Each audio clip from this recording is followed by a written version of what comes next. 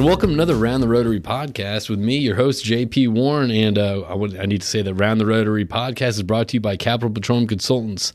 CPC specializes in project engineering and well site supervision in all disciplines of the oil and gas industry. Contact us through www.capitalpetroleumconsultants.com to see what CPC can do for you today. And with us in the studio today, we got Zane Foster, the director of business development North America at Innovate Upstream. How you doing today, Zane? I'm doing well, JP. Yeah, so you drove in from San Angelo? I did. The short 6-hour trip here just for you. Just for this. No other reason, no other business in Houston. Just to do the number one oil and gas podcast per my wife today here in the studio. Yeah, that's it, man. That's it? Well, I had a few other things on the calendar, but not as important as this. Absolutely not. That's right. So, Zane, first off, man, thanks for coming in today, man. I appreciate this. I know that actually was funny. You and I met previously. We did? We met right before the COVID quarantine in March, actually the beginning of March at this, what was it, the IADC? SPE IADC conference in Galveston. Conference, and we were at the H&P 100-year happy hour that they had at the San Luis. Yeah. It wasn't at San Luis. Yeah, they throw a good party. Man, I'll tell you what, whenever I go to San Luis, whether it's good or bad, it's always a good time. You know what I mean? It's always one of those things, like if it's bad, it's always a good time. Still good. It's good. It's San Luis. You can't go wrong with it. It's Galveston. So anyway, Zane, man, look, let's do what we normally do. Why don't you just kicked off, kind of give us your little background, kind of tell us about yourself and kind of where you're at today and all that fun stuff, and then we'll kind of get into it. Actually, we're going to get into it during your background too. So why don't you just kick us off? Where are you from? Good. What you about? Go. No, man, I'm from West Texas originally. I'm back there now. I've had several stops along the way. When I got into sales, professional sales, I moved out to Scottsdale, Arizona, worked for ING, was on a team that sold mutual funds to financial advisors. So that was kind of cutting my teeth in professional sales, a lot of cold calling. So did you go from Texas State to Arizona? I did. Right after college? Well, so when I graduated, I took a road trip. What did you graduate in? A degree in finance. Okay. All right. So, yeah, when I graduated from Southwest, Texas State. Well, you know what? It was Southwest when I started, but it was Texas State when I finished. And they asked me what I wanted on my degree. What'd you pick? I picked Texas State. Did you really? Yeah, I felt like it was a little more, less regional. Right, Southwest Texas. That was the whole reason they changed the name of the school, because you're talking about a university that has 30,000 students. Oh yeah, right? It's a big Division I school, but it didn't have the notoriety. It wasn't known as the Harvard of the West, per se. But also, it's also one of the things too. It's like, hey, look, if it's changed to Texas State, like I'm going to have something recognizable on my diploma moving forward. Yeah, was it a good time there?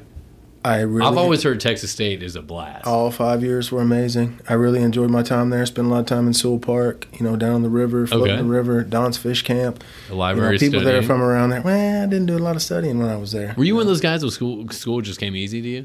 No, but I went every day. Okay. So I showed up to class. I did not miss class.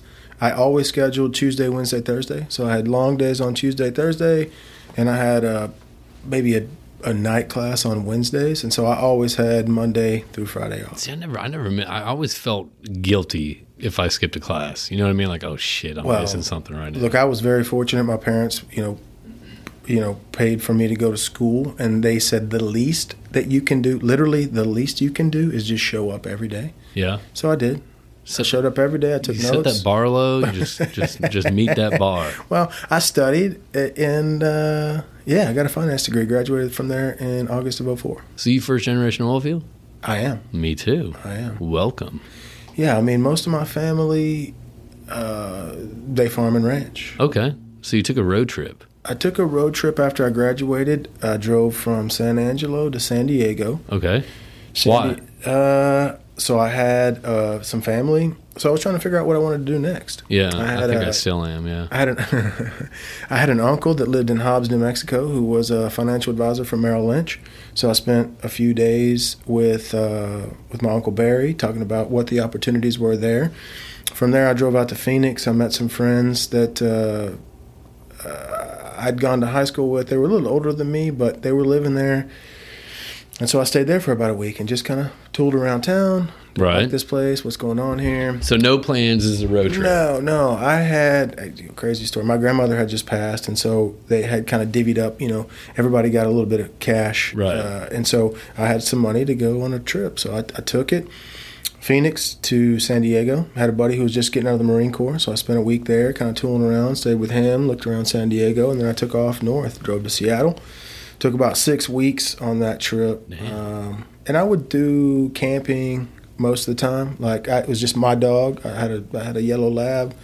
What was at the time. lab's name? Benson, Okay. named after Cedric Benson. I was a big Horns fan. So wait, did you take this road trip on an effort to, number one, two parts: find yourself, and B, kind of find what you want to do? I mean, did you want to do something in the finance field after graduating with finance? Well, that's not an easy question, but yeah, I mean, for the most part, I graduated and I went back to the ranch and started working for my dad. Okay. And I spent about 6 months on the ranch before I realized that wasn't going to be my life forever. Okay. I enjoy doing it. I enjoy ranch work, working cows, cutting calves, marking Well, I lambs. tagged my first cow. I don't know if you know that on the ranch and around the road with Cole Thompson. So I understand exactly what you're talking about to the detail about ranching. Okay. I did it for a weekend. Well, look, I enjoy doing it for fun. I like doing it on the weekend too, but I don't want to do it every day. Mm-hmm. And so at some point I remember having a conversation with my mom and just said, I'm going to take off and see where I'm going to end up. And so that's how it Kinda started. cool. I Well, like that. again, man, I was 22, 23 years old. I had a little change in my pocket and I was, footloose and fancy free. I could go where I wanted to. So yeah, make it to San Diego, spend a few days there, start up the Highway 1 all the way to Seattle. That was about 6 weeks. And then How was that drive? amazing. Really? Yeah, man, I camped on the beach a bunch. I actually, crazy story, picked up a hitchhiker on Pismo Beach, gave him a ride to San Francisco. Whoa, Because, what was his story? man, Was it a good story? oh yeah. I kind of feel like, first off, I feel like if you pick up any hitchhiker, it's going to be a good story. So this is how it happened, man. So I pulled on to Pismo Beach. It's like the only beach in California you can drive on. Okay. So I pulled onto the beach in a 2-wheel drive Chevrolet pickup and proceeded to make it about 500 yards before I buried it in the sand. Okay. So I'm stuck and the sun's going down and there's nobody around to help me out. So that's where I set up camp.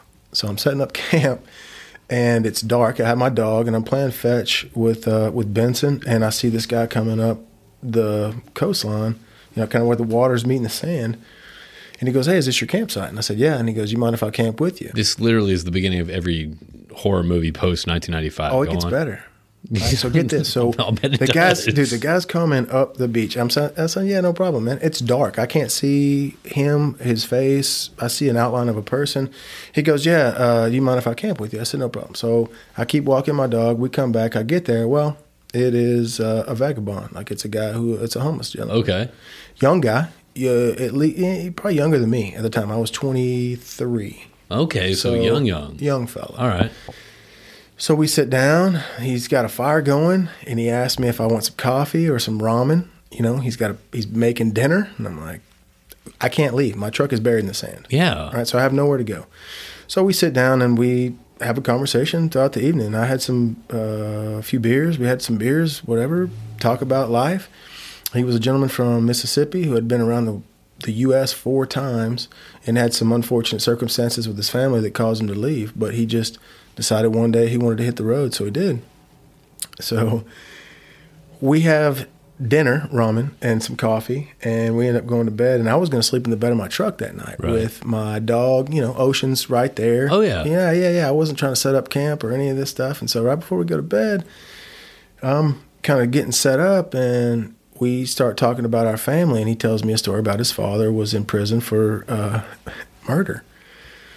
Okay. And it happened on this very beach. Well, on a night like tonight. So naturally, I think, I'm actually going to sleep inside of the pickup tonight. If you don't mind, nothing to do with you. I'm just going to go ahead and sleep inside again, nowhere to go.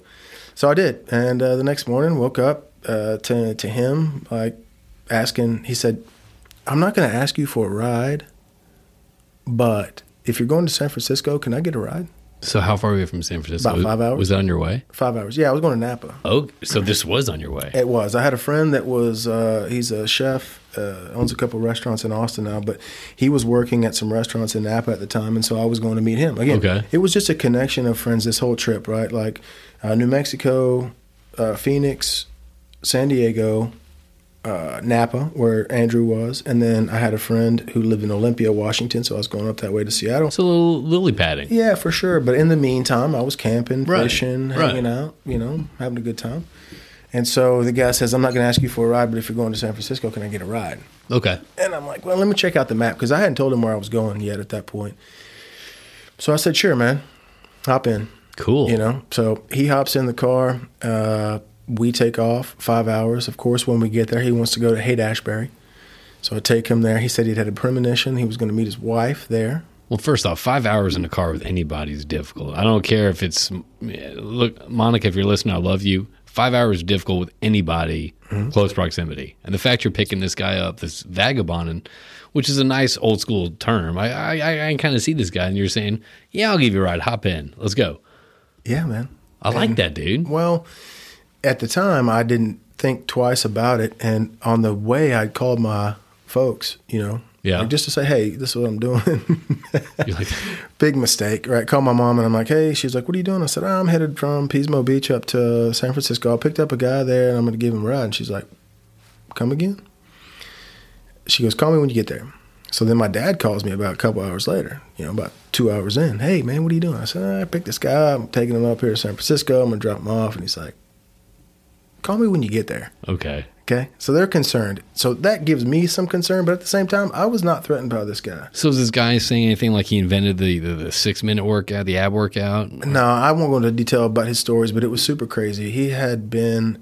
Well, no. I was just making a No, joke. but I'm just saying he had been homeless for like 4 or 5 years.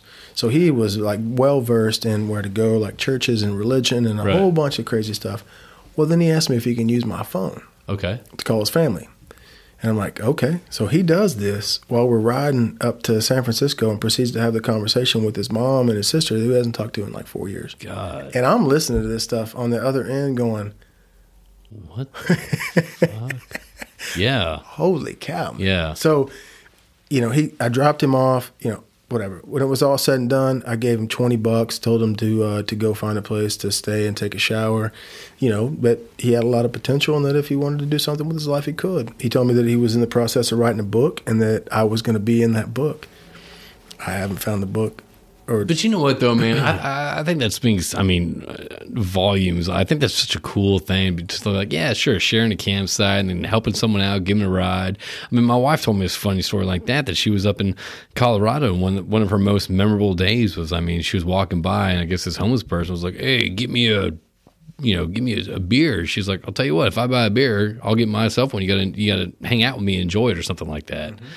And if she's listening, I'm getting the details wrong. But anyway, she's like, I spent the day with that guy, and he had the most interesting stories. It was so interesting to be around this person who just had this wealth of just interesting experiences and stories and situations in their life. That's something that we never have to deal with something like that. No, for sure. One thing I learned about that through that conversation was, not everybody that chooses to live that way is in a bad spot. Like for a lot of people, it's a choice. For him, he was a young man. He could have gone and gotten a job and stayed in, I think he was from Oxford, Mississippi, and done what his family had done forever. But for him, he had to go do something else. Yeah. And I think maybe he probably did at some point. He seemed to me like a smart kid. He was, again, younger than I was at the time, so 21, 22. And he chose that path, right? For him, he just... Look, I gave him a ride 5 hours, like several hundred miles, and he had done that 4 times. He'd been around the U.S. completely 4 times, and he was 22. Dude, what an interesting life that guy has. I'm not being serious. Well, again, not for me personally, but at the end of the day, like, you never know what people's situations are, so it's really hard to judge people that you see without knowing the story. Because once you learn the story, then you may understand a little bit more about why they chose to to live that way or chose that path. And you know what, honestly, Zane, to speak to that too, it's not just so much people that you see that are living vast differences than you. You know what I mean? Someone could be an asshole to you at a Starbucks or wherever it is, and the thing is, though, you kind of want to. You're right. Like, you don't know what that person's going through. You don't know what news they just got, what they're going through at their house, or what might be affecting them. So, if someone throws out a little callous and all that stuff and you jump direction, I completely agree. You never know what someone's story is. So don't automatically just kind of, plant, oh, they're homeless, they must be a drug addict, or they're being rude to me at this place, they must be an asshole. No, there might be more to that. And they might. I'm not saying there always is, but there is. They might just be down on their luck, man. And God forbid that you are one day, right? So you go about life with just kind of just continue to treat people with kindness regardless, because you never know what's kind of their story. I think it's really important to be nice. I think it's really important to, we talked about this a little bit before, man, but I think you get out of this life what you put into it. And if you put out more good energy and more good vibes than bad, I think you get more good than bad in life. So do you think anybody intentionally puts out bad vibes? Or do you think it's a question of people this is kind of, we're getting off topic right now, but I kind of like this right now. I kind of like where we're going down right now, because, you always want to, do good, positive vibes, only all that stuff. But at the same time, I don't feel the people out there being assholes understand that they're being assholes. I don't surround myself with assholes. I don't surround myself with assholes either. But do you come into contact with them? Absolutely. Oh, yeah. And that's a part of life, right? But I think that you do your best to surround yourself with people who are positive and want to do good things. And the more you do that and the more of those people you have around you, I think the better quality of life you can have. Yeah. But that's up to you. At the end of the day, the reality is you can't control other people and how they treat other people. You can only control how you treat people. But, dude, that's also shifting to kind of what you and I were talking about earlier before we got on the podcast. It comes to everything right now. Yeah. You can only control what you can control. Mm-hmm. You can only give a shit about what you can give a shit about. You know what I mean? For example, it's like, right now I think we're recording this on November 10th. I think the election results just happened. Oh, yeah. I don't even know. Exactly. So what I'm saying is, like, I'm kind of this tangent here. I did my job. I voted, and that's all I could do in this election, right? So once that was done and the other things started happening, hey, look, I tuned that out, man. I can't control. Dude, I'm a huge fan of tuning it out. I'm a huge fan of controlling what you can control and not trying to get involved and try to change other people's opinions or perceptions about you. I mean, it's ridiculous. It's ridiculous these days. There's a lot of it going on. There's a lot of posturing and a lot of things out there that aren't that are negative. And the reality is, like, we need more people to take the lead and being positive, right? Understand there are things in this country that need to be fixed without a doubt. Well, you can talk about it all you want to, or you can actually be a participant and be somebody who wants to go out there and help make those changes. That's how I see it.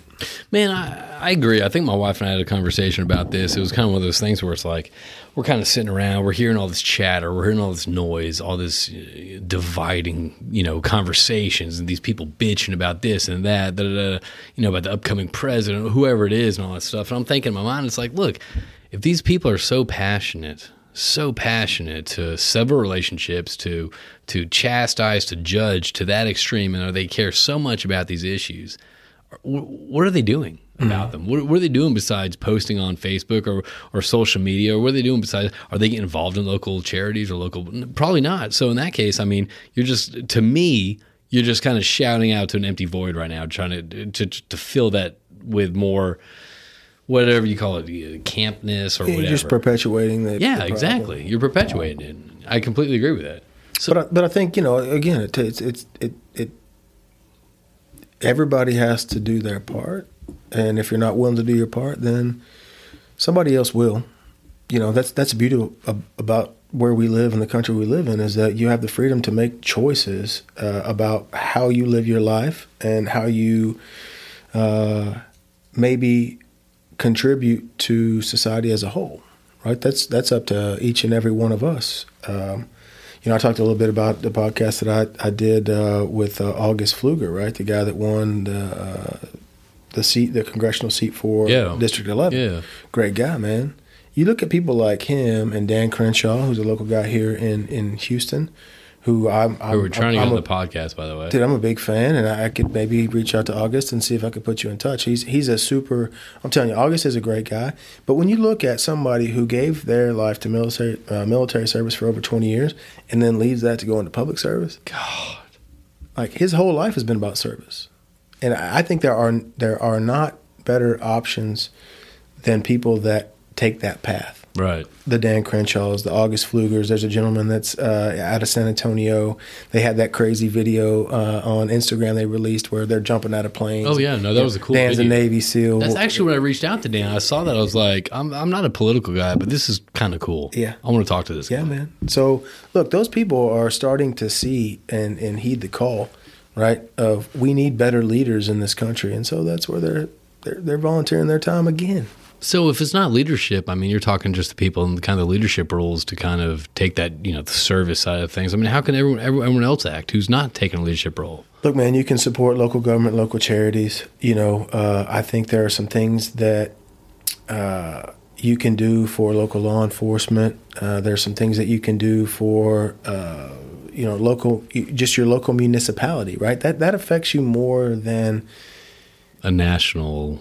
federal government a lot of times, right? Amen That to that. determines the taxes that you pay, and there's a whole lot of things that come into play that I think people overlook quite often. That's right there in front of your face. Yeah, yeah.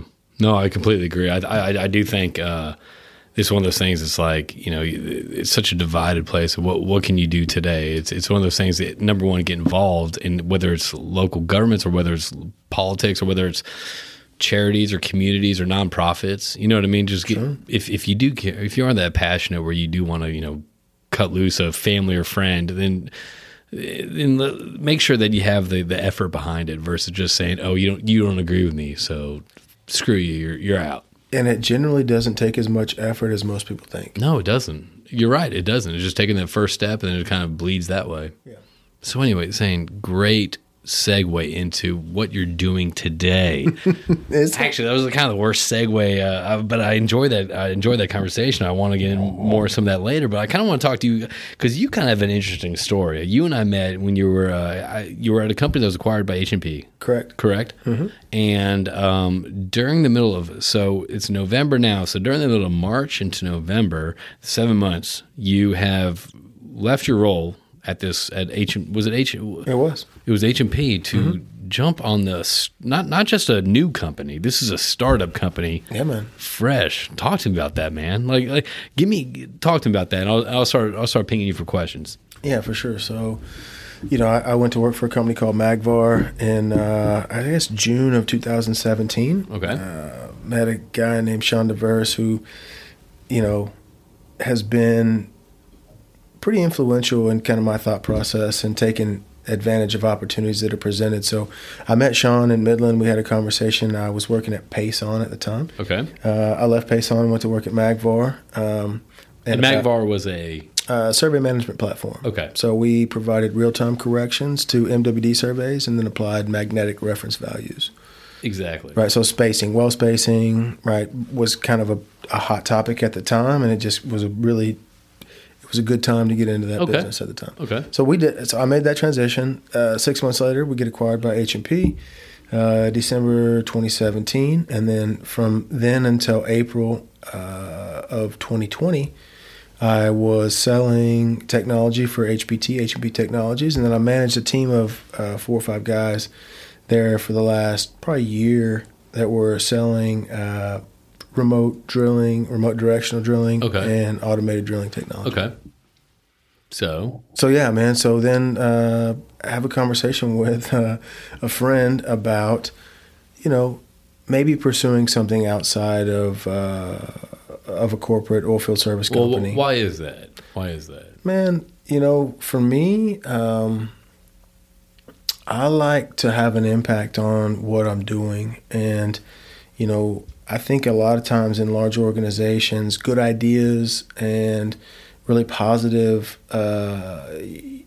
solutions can get lost in conversation and just with the layers of approval that are needed to move forward on certain projects. It kind of gets watered down, or it's not the priority at the time, and there's a certain business that is providing, Right. the capital for that business to be successful. Right. Getting outside of that is difficult sometimes. And I've personally always preferred to work for small companies. So if you even go back before I got into oil and gas, I worked for smaller firms. I like direct access to decision makers. I like to be able to change direction as quickly as possible. I like to be able to make decisions in the best interest of the company and the customer.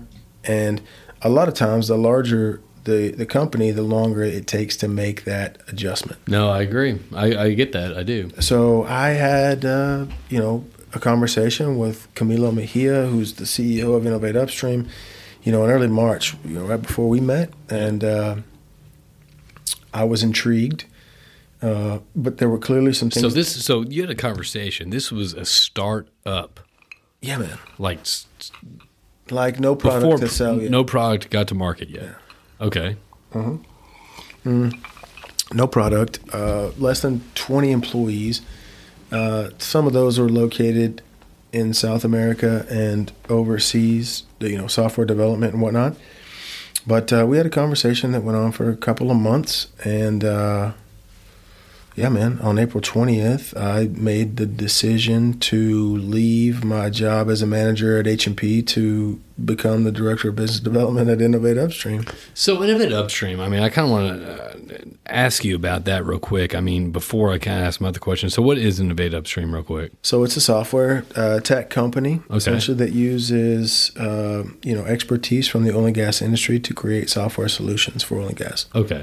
So we have, on average, I think it's about 15 years of oil and gas experience, but we use that to create products for upstream. So we have drilling, completions, production, and a BI module. Okay. So, closed loop, essentially we take production information.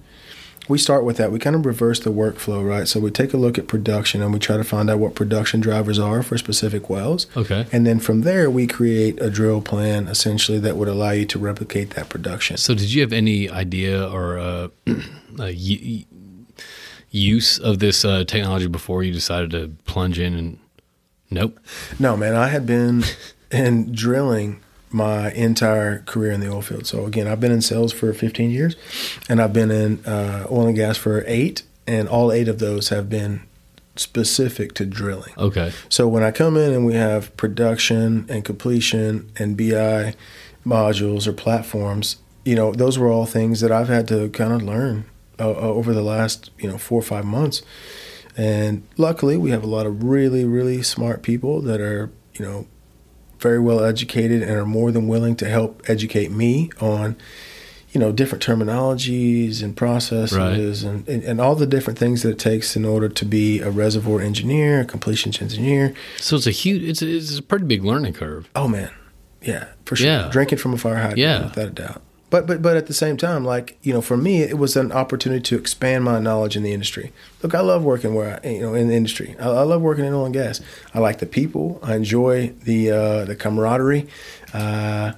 So to kind of expand my knowledge, but also expand my contacts within the industry was something that was intriguing to me too. Oh, really? Yeah.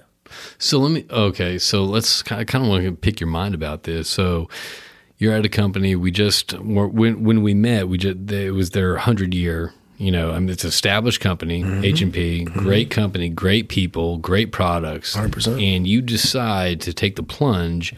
Literally, when I think the day when oil went to negative $37 a barrel. That is accurate. Is that very confident and cool about the response? I love it. I respect that. Thank you. So you decide to make this jump into a startup technology company, correct? Yep. Correct? Okay. I'm getting this so far. Hold on. All software. A software startup, untested, not known, and you jump in right here in the middle of a pandemic. What is going on in your mind?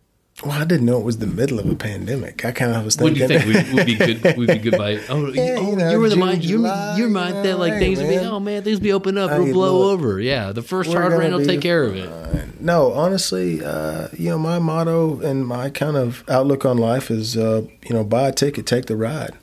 Like, what are we here for? You know, or are you going to be able to look back at the decisions that you made and be proud of those down the road? Was I going to be happy with being a producer at a large company that was already 100 years old? It was already And crushing it. they don't need me. Yeah. Look, whether it's me or whether it's someone else, that company goes on. But I had the opportunity to start with a company that was on the ground floor and build something that I felt was worthy and worthwhile to pursue. So, you know, a lot of it has to do with like my daughter. You know, I think about all the time I spent away traveling. Traveling 2 days for 2 or 3 hours worth of meetings and just different things that didn't necessarily set well with me and being gone as much as I was. But I also didn't think that was necessarily appropriate all the time, right? So Yeah. I felt like if she were to come to me and say, "Hey, Dad, like, why did you miss this?" Right. And I said, "Well, I had a 1 hour meeting with HR about this." Like, Can you really say that? is she ever going to be okay with that? I don't think so. No. So for me, like looking back at it, it was more like, hey, I want to do something worthwhile. Like I want to help build something that lasts, something that's meaningful, and something that can have an impact on the industry. And I'll put my name on that. And I've always enjoyed what I've done. I've always enjoyed being in sales. I've really enjoyed being in the industry for the last 8 years.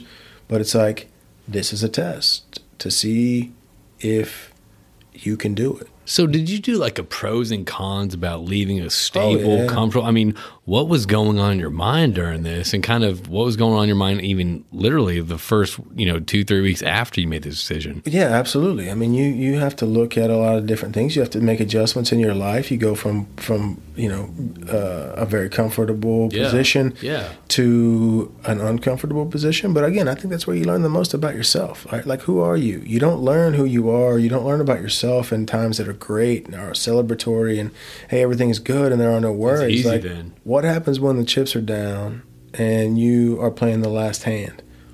What decisions do you make then? What kind of guy are you? Are you willing to take that risk? For me, I've always been confident in my ability to the point where, look, if it works out, great. If not, I'll be okay. Life's going to go on. It always does. Yeah, it does. And so in this situation, I felt like, what better time to take a risk than at the bottom of the market?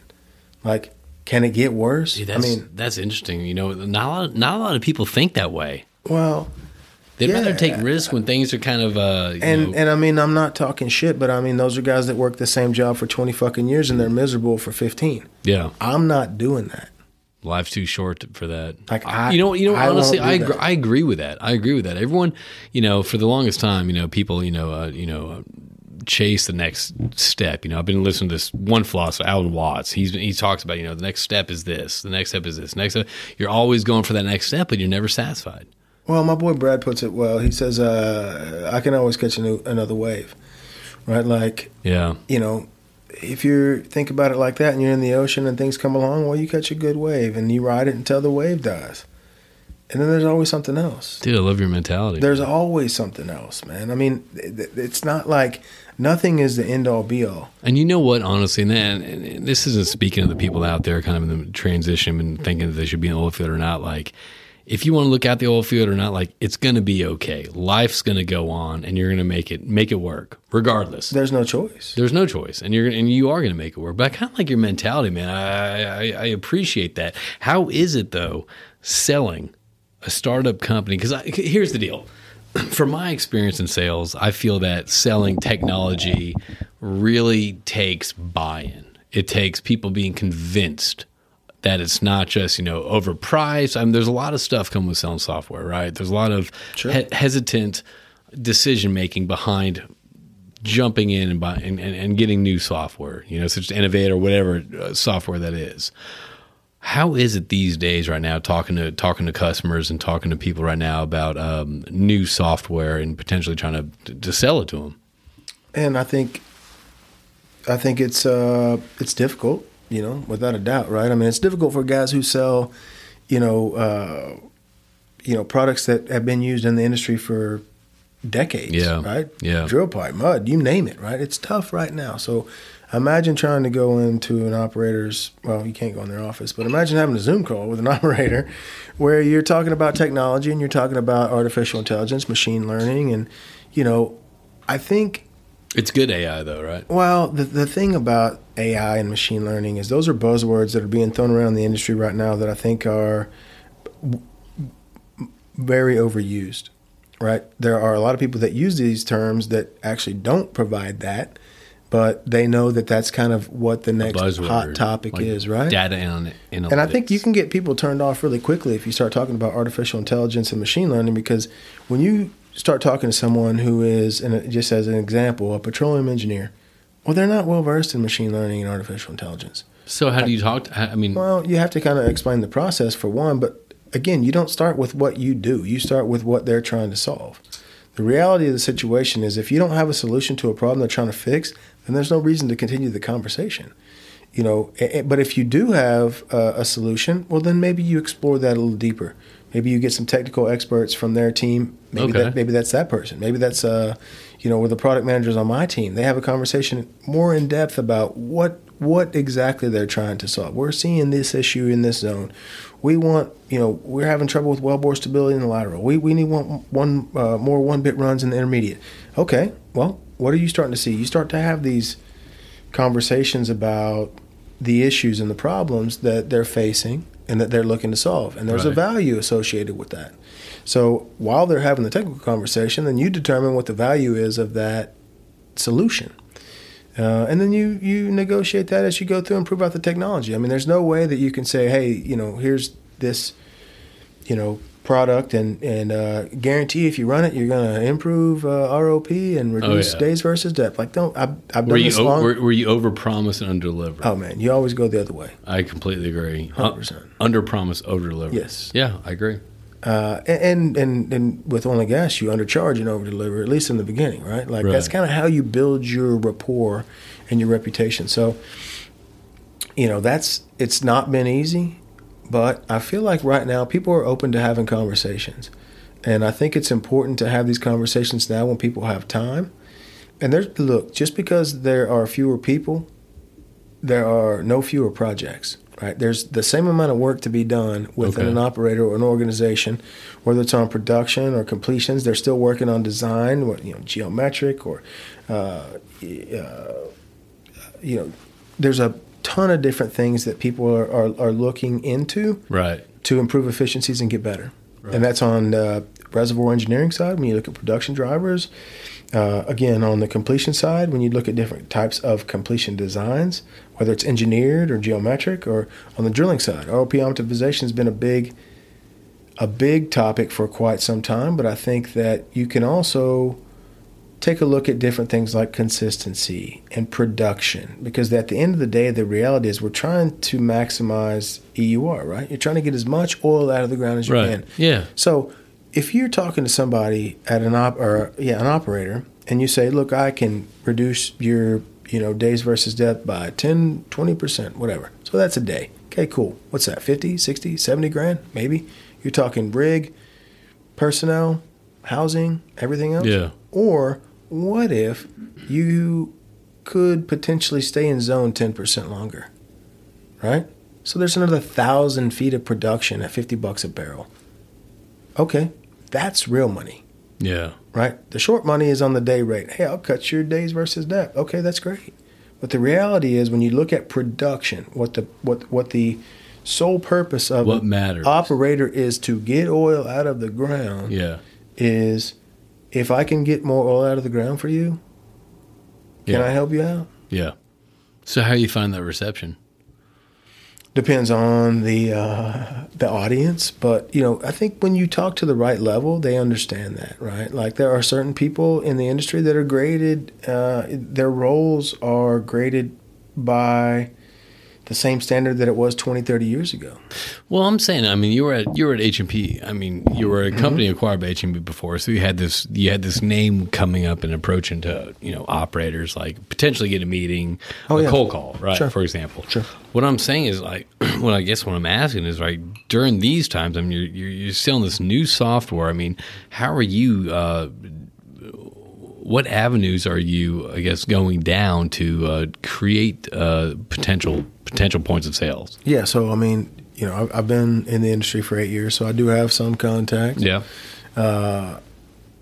I leverage those, obviously, but I've been in sales for 15 years. I cut my teeth making cold calls. Like, I have no problem sending emails. And look, you can be overly aggressive in those situations, but I feel like most of the time, if you have something good to offer, eventually those people will respond. Yeah. And that's been the case.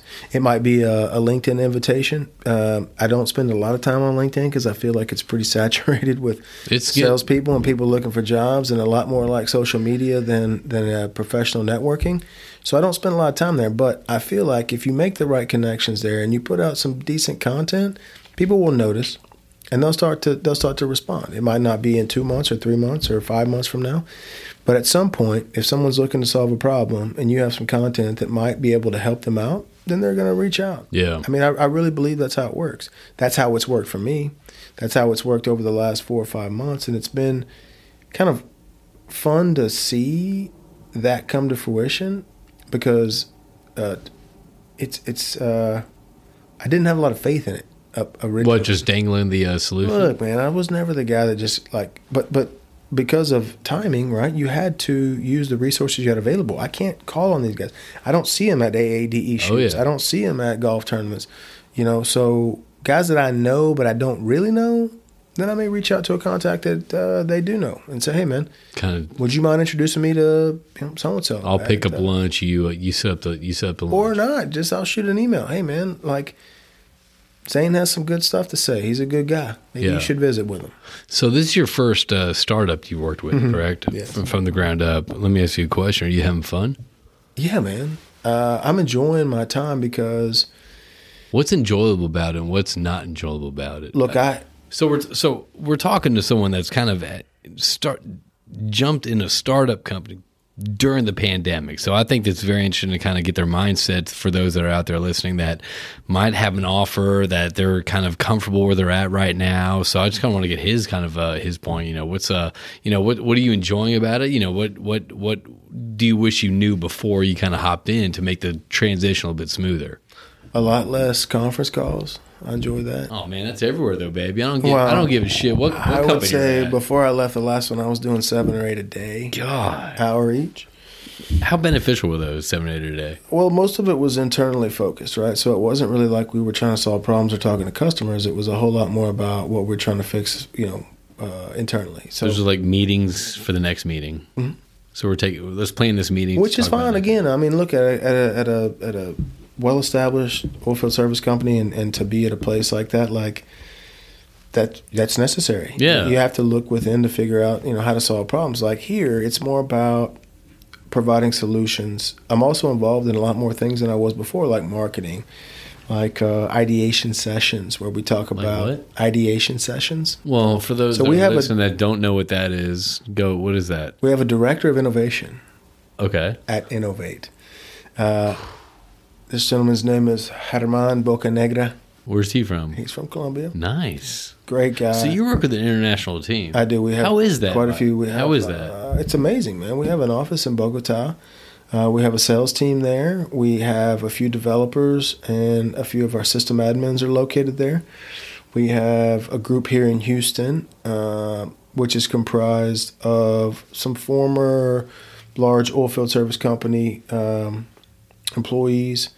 Our CEO, Camilo, he did 10 years. Was he on Digital Wildcats with you? He was. Yeah, I saw that. So he, I think that's got to be such a cool experience to have such a international. I mean, how busy? Because one thing that I learned in international business done differently elsewhere. You know what I mean? It's always done 100%. at a different pace elsewhere. You don't bring up family here. You bring up family here. You don't bring up business first thing. You bring up business first. You always have that mix. So I think that it has to be such a cool experience, I'd imagine. No, absolutely. I mean, for me, I've always enjoyed different cultures. Yeah. I travel a lot on my own personally. That's always been something I've been interested in and something that I really enjoyed doing before the pandemic. But getting to work. A lot? Yeah. Yeah? Yeah, a couple of international trips a year on average, and maybe a week at a time. All right. So, for me, it was always nice to get to see how other people live in other cultures. But working with people from different cultures is also interesting because you get to learn about how business is done in different places. It's certainly not the same. It's not. In South America and in Argentina and Colombia, they don't deal with the same issues that I deal with in the Permian Basin. Right. But it's nice to hear and have like conversations about what they do to resolve issues, and maybe it could be effective here. So yeah, I mean, Herman is amazing, super smart guy, has a master's in innovation from a school in Cambridge, and Masters of Innovation. Yeah, man, that's the thing. Look, man, I don't know anything about that, but that sounds to me like the toughest thing. I can't even decide on a place to go eat. A new place to go eat every week with my wife. He's great. We should. He would be an interesting dinner guest. We'll get him. Okay, let's get him for dinner. He would be great. He lives not far from here. Okay, nice. I was with him today. I'm probably going to meet him after we get done here. Well, shit, bring him over next time. I'd love to meet him. Yeah. So I mean, we look. It's just different. It's a different culture and a different environment, a different setup, right? The goals are different, right? Yeah. When you go from a company that's been established for 100 years to a company that hasn't been established for 1 year, right? It's night and day, but at the same time, you have issues, right? Like the corporate issues are much different than startup issues, but you're really just trading. Like I said earlier about being able to get ideas out and to have them come to fruition is very difficult in a large company because there are other goals, objectives, and priorities. In a startup, man. And plus, people want to fit in at a large company, so they don't want to go against the mold. Yeah. I mean, there's a lot of different things that happen in places like that, politics and bureaucracy. And I'm not saying specific. I'm just saying in general at large corporate entities, that's how it works. Yeah. And everybody who's been there understands how that works. Yeah. So what you don't have at a startup company is that. But what you also don't have is a lot of structure around process and procedure and how things are done on a daily basis. Hey, amen. Hey, bro, you know how to upload Office on your laptop and get it? Can I? Yeah, I didn't either. So I used to have an IT guy for this. I don't anymore. I used to get a laptop in the mail, and it had all the shit that I needed on there. Not anymore. Now it's like, hey, dude, figure it out. And they all use WhatsApp. Right, like because it's all international. So there's WhatsApp is huge international. I talked to my friends from Saudi with WhatsApp. Dude. Yeah, and so now I've got it on my laptop, and that's how we communicate. And another thing is that it is nonstop. And I'm not saying that it wasn't previously, but I just mean these guys. We're all working towards the same goal, and it's imperative for our livelihood that we make it successful. Right? It's different when you have revenue streams that are consistent or that are outside of your scope of sales. Man, so pretty much you have skin in the game now. Oh yeah. Yeah. So I wouldn't have done it otherwise. Well, let me ask you a question. I mean, what's your stress level like being since when you started this to before you started? Comparatively speaking? Yeah. I'd say it's half of what it was before. No shit. Why?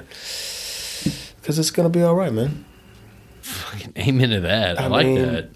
Reality is, look, I took this chance and I took this risk because I wanted to provide a better life for my family in the long run. But the reality is that it's going to be okay no matter what. I mean, I could be super stressed out and worry about, but I'm not. How's that going to serve you if you are? If I'm successful? No, stressed out. Oh, it doesn't. It doesn't. It just adds to the stress around me, and I tell that to my wife all the time. Like, our attitude and our energy is how our house reacts, right? We have 3 kids. My mother-in-law lives with us, and so we're stressed out and we're worried about certain things. Then the kids, they notice, and that's not what I want to portray. I want to provide a positive outlook and just believe that things are going to work out for the best. I think they will, but I don't, I'm not married to anything but my wife. And that includes a job, that includes ideology, that includes anything else that comes around here, right? She's the only thing that is the constant. And, my family, but... And she's probably the only one to make or break your happiness. It's also very true. She could definitely put a damper on that. But you have the shittiest day at work. You come home. I get it. I get it. Yeah. No, I don't. I'd say stress levels is half of what it was, man. Like, there was a lot of unnecessary stress before, whereas right now the stress is on performance, and that performance is on me. And if I'm going to make a bet, well, I'm going to bet on me. which is pretty motivating. That's kind of what I did when I took a chance over here at CPC. I mean, it's one of those things like bet on yourself. You know, you're only as good as how big a boy are you? Yeah, right. That's kind of how I looked at it. Was again, I had won some things and gotten some praise from some people at my previous company, and it was very nice to have. But put it to use. Like, what are you as good as you think you are? And if you are, prove it. Try it out there. So Zane, your entire relative pertinent career has been around software, right? Even before oil and gas. You and I were sitting around and talking, and I'm like, man, it's got to be so tough being like a software sales guy. You got to be pretty technical. You got to be this and that. I mean, what's your approach to sales and I guess establish relationships? Yeah, so I am. I'm not the most technical guy, which is mind blowing because you've been focused on the past technology for 8 years. Well, 8 years for sure, and then I would say another 5 before that, purely technology, software sales.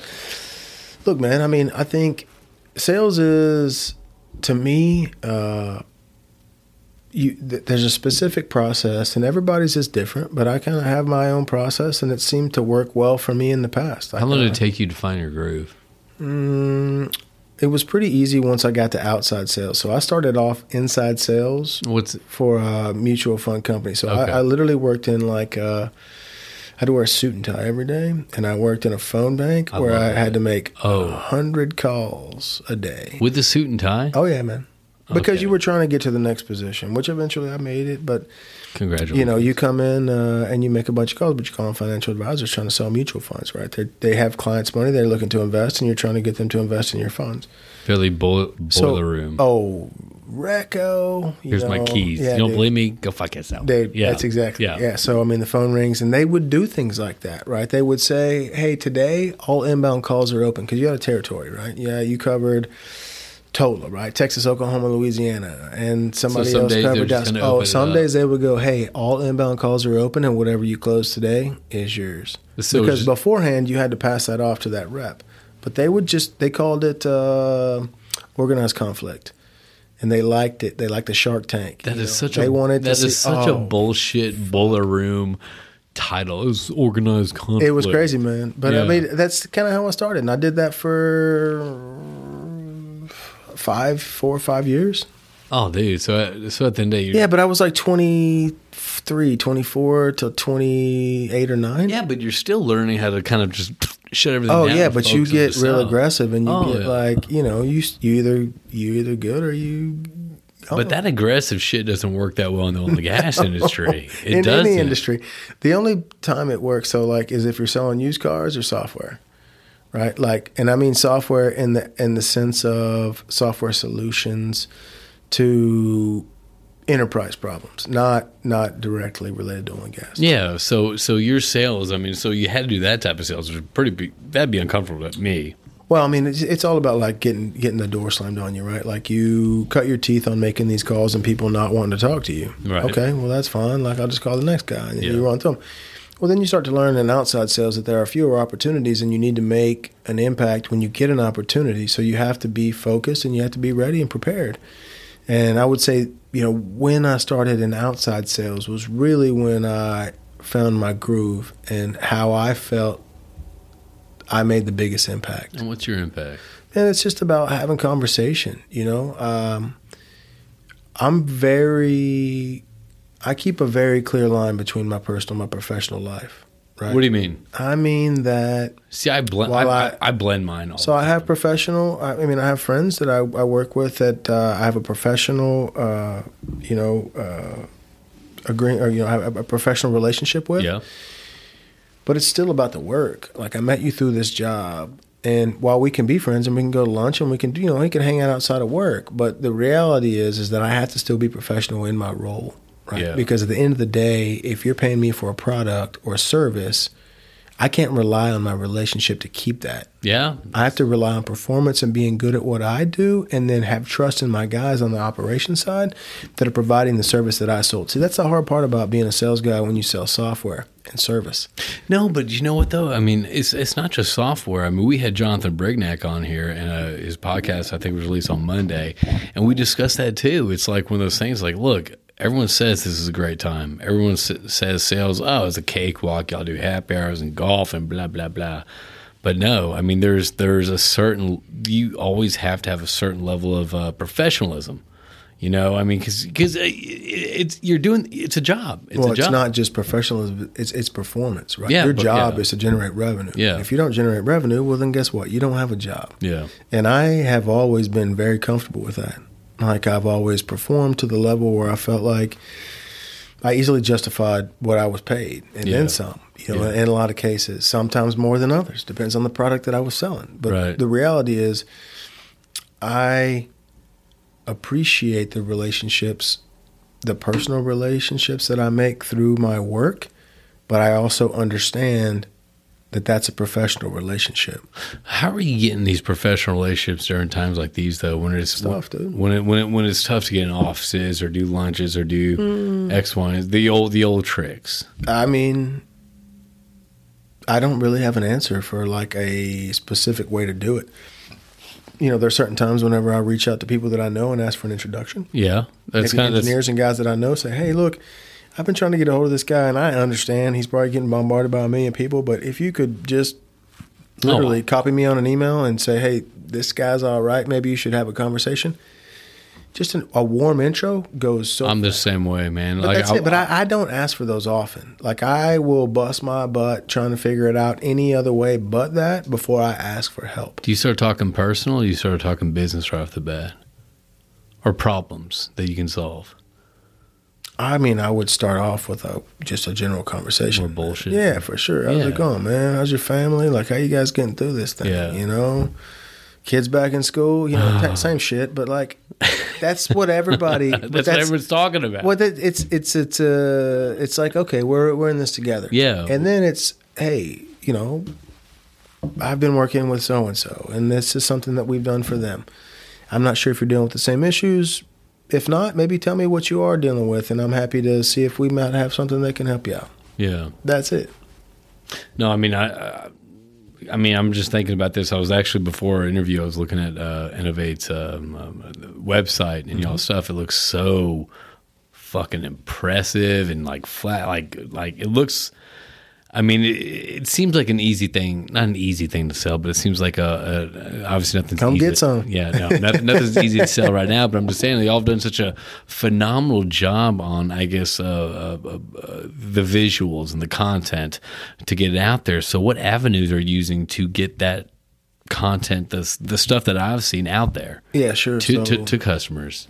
You know, I think there's a lot of technical conferences that are still going on, right? Are those still being hit hard? Yeah, for sure. Year Tech. I mean, they're all digital or virtual. So you still getting good participation, though? Yeah. The thing is I feel like, you know, I'm sure you've been to Doug conferences and all these other things in the past, right? But like, it's what, 85, 90% salespeople? 95 lately. Yeah. So actually 99% lately. And you know how operators don't go? Because those 95% of the people were hounding the shit out of them about wanting to buy something. Dude, so I completely agree.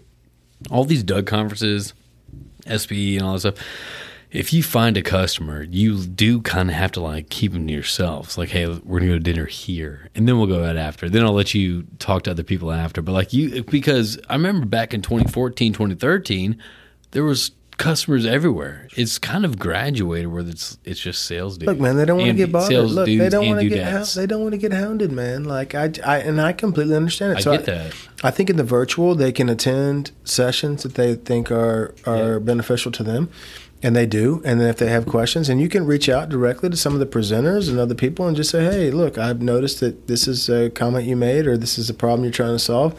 We might have a solution. Let's have a conversation. So I think it's actually, I prefer it, for one.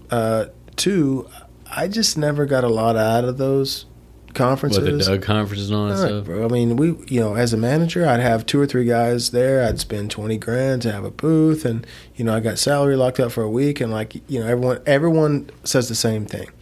if you just get one customer, it pays for itself. Okay, great. Well, what if you don't get one? I know. And lately, it's been tough to get one. We'd see a lot of customers there, which was great, but they were already customers. So, like, I could have gone and taken them to the best dinner on the planet for less than what I paid to see them at that conference. Yeah. So I think, I did Digital Wildcatters about a month or two ago, and I think those guys are onto something good with the platform. Oh, yeah, absolutely. Listen to Colin talk shit about SPE and all that, and I'm not saying that there isn't value there.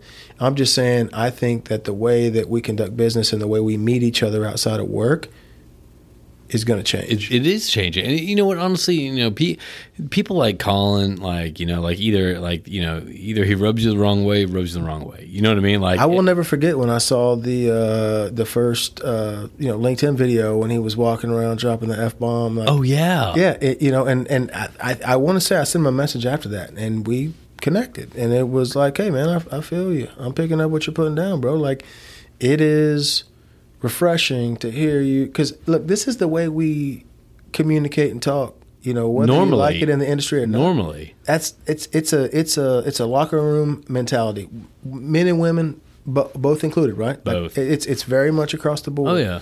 And so I feel like it was kind of a breath of fresh air, and I'm happy for those guys, man, that they got the backing that they got. But that's one of those. But moving in that direction, I think, is what we're gonna see as an industry, and I'm happy to be a part of it. But that's what I'm saying. I mean, I think what Colin and Jacob are doing is great. It's awesome. You know what I mean? I mean, these cats they're funny, they're controversial, which is like, you know what I mean? Hey, if that's your thing, then do it. But just like in sales, though, I mean, I act ridiculous a lot of times. For example, I'll go to these events and I'll either, dress up with American flag pants, or I'll come in wearing a horse, blow up. I'll do stupid things. I mean, and I'll be silly, but like, it's for a reason. You know what I mean? So what Colin and Jacob are doing, not only is bringing, important people to the table, talking about this, the new, tech startups and the new startups and all that stuff, but I actually think I appreciate how they're kind of like wash, and that's the point of this podcast too, is kind of, let's just wash away the formalities. Let's get to know you, Zane, on a personal level, versus we had a meeting with Zane Foster the other day and it was great. No, like, let's get to know these people on a personal level, which I think is kind of, everything's shifted that way. Well, I agree. I mean, again, I think, my opinion is that the industry's going to get smaller. If you talk about 5 years from now, 10 years from now, where we are, I think that there will be fewer people doing more work. Do you like the new industry? You know what's funny? Usually people say technology makes them do less work, but you're saying there'll be fewer people through technology doing more without work. a doubt. I mean, just look at automation and other industries. I mean, you need fewer people to do the same amount of work. I agree. I mean, it's not. So it's not anything new. Well, how do you feel about the new that new industry? I mean, are you anxious, excited about it? What? Oh, I'm excited. I mean, I've always been an advocate of technology and helping people be more efficient with their job. I think the issue has been in implementing technology for the last 5 years in oil and gas. It's been seen as a threat. Yeah. Right? What do you mean a threat? Well, look, if we use this software to help me do my job better, then I'm not as valuable to the company and maybe they'll let me go. So do you feel there's been a kind of a pushback against? Oh, I don't feel like it. I know for a fact there has been. Okay. Yeah, without a doubt. It's you see it on different levels, but I think the people that look at technology as a tool to help them be better are people that are going to succeed in the industry. I think people that look at it as a threat and try to derail certain things or are people that are going to get left behind. Dude, honestly, Zane, I couldn't agree with you more. I mean, so many of these, the huge benefit about doing this podcast. I mean, you hear so many like hot topics or new things or da-da-da. I think you're exactly right. I think if you aren't moving in the way of technology or adapting technology or taking on new or learning about new technology or software or whatever that is, you're kind of going to get passed up. You know what I mean? I mean, if you're not using, certain software, I'm not plugging anyone here, whether it's Corva, whether it's, Innovator, whether you are going to be kind of left behind doing things on, pencil and paper the way we've been doing it. But that's not how you want to that's not how you want to fight this battle for value or efficiency in jobs. So the way I see it, the guys that are interested in doing things the old-fashioned way are getting fewer and farther between. Right? I mean, that's the reality of this downturn. You know, what's the third one in the last 5 or 6 years, right? So, Dude, it's the fucking same one. right? Yeah. So call it that. So say it's been for the last 5 years, 6 years. So those people are few and farther between. And I think the younger generation that are, you know, entering the workforce in oil and gas are looking for outputs. Now, do they need to learn or understand how we come to the output? Absolutely. But if you find a solution that can provide a consistent output based off of science that you agree with and understand, then why wouldn't you have a better quality of life by using that tool? It's change. Because well, of course it is. People but the hate change. that are, well, not everybody. For the majority. Hey, look, the people that have been doing the same job at the same company for 30 years, fuck yeah, they hate change. Yeah, you know why? that's what I'm saying. Because they like their job. Yeah, that's what I'm They saying. don't even like they may not like, they may not like what they do, but they like their job. They like the check. Yeah. And that's not enough today. But The reality that's what I'm is- saying though is it's how do you get people to, I guess, buy into that change when it's happening whether you like it or not. Well, that's the thing is you don't have to get somebody to buy in because it's going to happen. Yeah, I that's mean, the kinda reality true. of the situation is it will happen. Look, we've been in this crazy cycle of hire and fire forever, decades in oil and gas, dude. right? Yeah. So in order to avoid that, you have to find more cost-effective solutions for the same tasks that people are doing over and over and over again.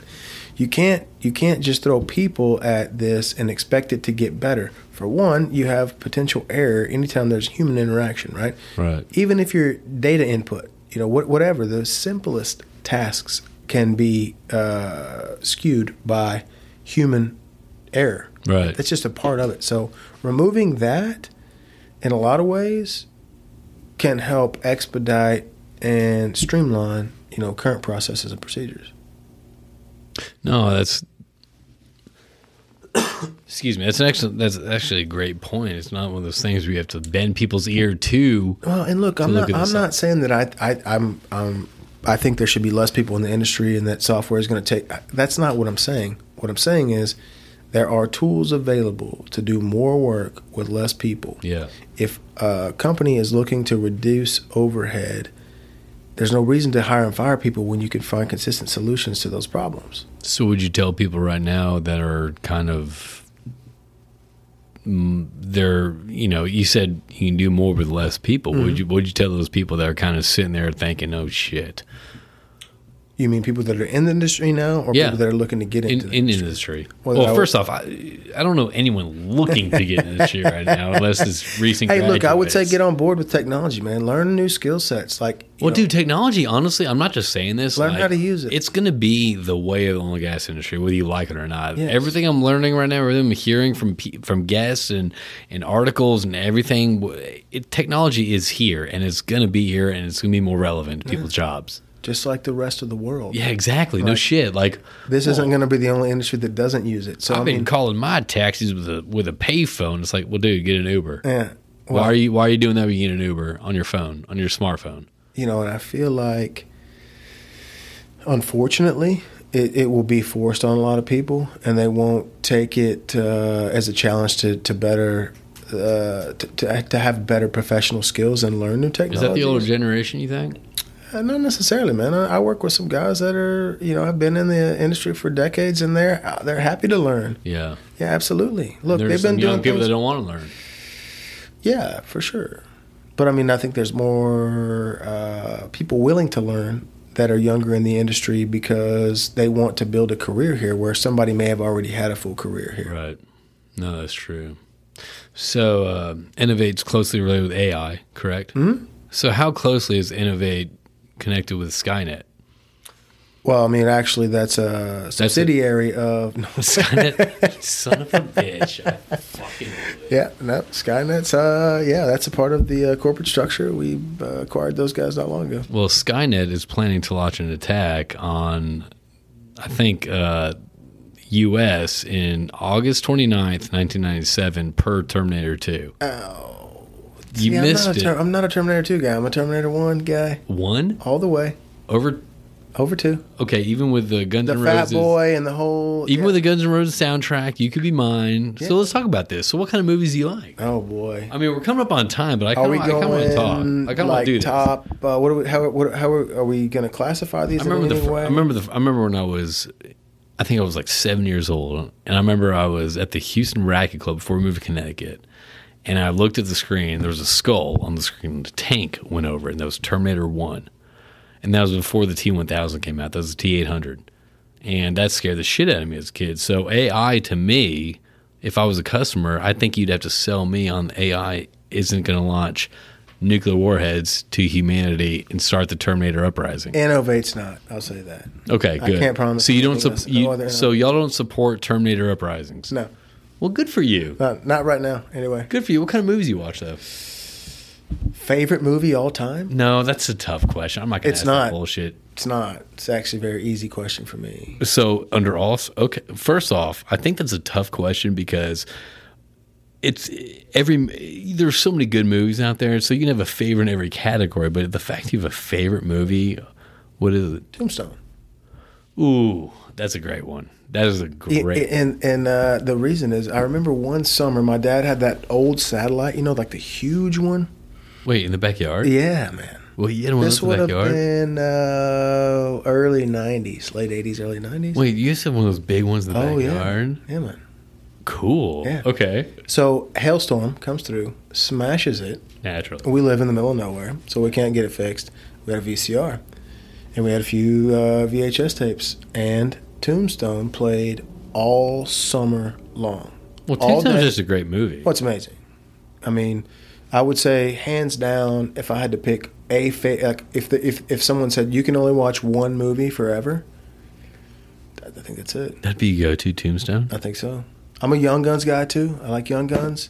First off, I haven't seen Young Guns in decades. Dude, I walk in. I just. I kind of want to see that Dude, right now. I was Young getting- Guns 1 and 2. Dude, I was getting carpet. I got carpet installed in my house. I walked into the guy's office, and he had Young Guns 1 going on the TV as I sat. And I just sat down. I Wait, like, was Lou Diamond Phillips in that? Yes. When he shoved the knife through the guy, Yeah, the man. Lakota Dirty suit knife? Steve and Yes. all those guys, yeah. Wow, Emilio Estevez too. That was before he got into being a manager at hockey That's true. with yeah, Mighty Ducks. Mighty Dukes. I think, yeah, man. I mean, Lebowski. So how do you spend your free time? Do you watch movies? I do. Do you work out every day like as much as me? Or what do you do? I don't work out every day, but I've been on the 5 hours a day like me. I've been on a kick where I ride my bike a lot. I bought a bike and when the pandemic started. We have a bunch of mountain bike trails in San Angelo. Okay. So I ride, I don't know, 30 miles a week-ish. Cool. probably. I drive probably less than that because I live 2 miles away from the office. That shows you how much of a lazy piece of I shit do. I am. I do like to work out, man. I get up early and try to get it in. I have a young daughter and two middle-aged boys, so during the day I just don't have time for it. So I try to get up in the morning, get a workout in. I do, I do some head work. I do some meditation to try to just keep my head calm. How long have you been meditating for? Oh boy, probably when I started this job. So honestly, so recently. Yeah, So I'd say in the last like 5 or 6 Hey, months. honestly, like not getting like I know it's an oil and gas podcast. Sure. People are like, oh man, meditation. No, but like I completely agree with meditation. I meditate as well. And I'm just asking about yours. I think there are. Look, I don't know, whatever. I wouldn't say advice, but Just say counsel. the way I look at things is you need to find an outlet for stress in your life. And I don't care if it's meditation, I don't care if it's yoga, I don't care if it's CrossFit, I don't care if it's jiu-jitsu. You do something that makes you think and makes you work every day and you'll be happier. Yeah. And I believe that. I haven't trained jiu-jitsu since the pandemic started, but I really want to go back and Is that where your boys with Colin? And no, Jacob? well, I mean, we have that in common, and that's kind of, I think, through comments on YouTube or on LinkedIn. That's how we connected. I haven't ever rolled with those guys, but whenever I was in there last, I told them that I'd try to bring my gi the next time I came. You should challenge Cole Thompson with Petro Legacy. I'm not going to. He's a rancher too, I'm not dude. going to challenge anyone. I'll tell you that Well, much. just whatever. Just But wrestle on the ground, jiu-jitsu on the ground. yeah, man, it's complicated chess, right? That's what they, so it's with dire consequences. That's what some people say. But if you want to make the sell, you have to let Cole win. Wow. Right. If he's blue belt or higher, then he's probably got an upper hand in there. Probably not. Cole's wimp. He's also weak-hearted, and he's not. And he's a listener, so he'll listen to this later and just he'll quote Cole, I me for hope that. to meet you sometime, and I won't hold any judgment. Based So, on anyways, Xana, man, what else am I not bringing up that you want to bring up with me right now? I think that's it, man. I enjoyed the conversation. I appreciate CPC for having me in. I appreciate you for hosting the podcast, and honestly, I've enjoyed the conversation. I felt like we did 2 podcasts today. One before we got started, and then this one. Well, Zane, I'd love to have you back, man. There's no saying you can't. Next time you're in town, you can't swing by back around. We'll host a little dinner with some customers and have a good time. I'd love to, man. Again, thanks, dude. I really appreciate it. I like what you're doing, man. I think you're making a positive impact on the industry too. You're introducing, personalities, and I think it's nice to be able to listen to, people that are influential. Or maybe in my case, not as influential in our industry, Even but not. it's nice to hear their opinions on where we are, where we're going, what's working, what's not, and from what I've taken, everybody has a positive outlook. I'm positive about oil and gas. Look, this industry is not going anywhere, right? And I'm proud to be a part of it. I'm proud to still have the opportunity to work in it, and I look forward to the future.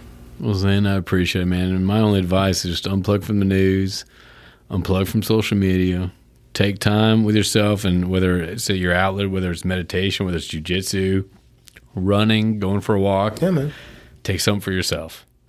And everyone, I want to thank, again, everyone, this is Zane Foster, the Director of Business Development North America at Innovate Upstream. Again, you can check them out on LinkedIn. You can look at their, so they have a lot of cool stuff out there. And honestly, it's kind of stuff that's kind of that there was some stuff that I was taken back by. There's some stuff that was kind of over me, but they have a lot of cool stuff out there. Not Skynet, so don't worry about any Terminators coming to your office taking your jobs. If you have any questions for him, myself, you can either shoot me a DM or something like that, or you can email me at roundtherotary@cap-petro.com. Again, Zane Foss, the director of business development at Innovate Upstream. Again, roundtherotary at cap-petro.com. Zane, I appreciate you coming in, buddy. I enjoyed it, man. I enjoyed being here. Thanks again, bud. You have a good last quote for the audience? Put you on the spot? Oh, I don't, man. Actually, you know what? Yeah, so a man you're a guy with the quotes, it looks like. A man has 2 lives, and the second one starts when he realizes that he has just one. And I feel like I'm in that position now, right? I told you I'm 39. I'm turning 40, and I think at that point in life, you start to look back and not necessarily have regrets, but you don't want to have any moving forward. Yeah, you don't even waste the time. Make the best of what you have, and I'd say buy a ticket, take the ride. Amen, brother. I appreciate that. And I like that jacket that you got in Spain that you stole. So, everyone, I appreciate Zane stopping by, and we'll talk to you soon.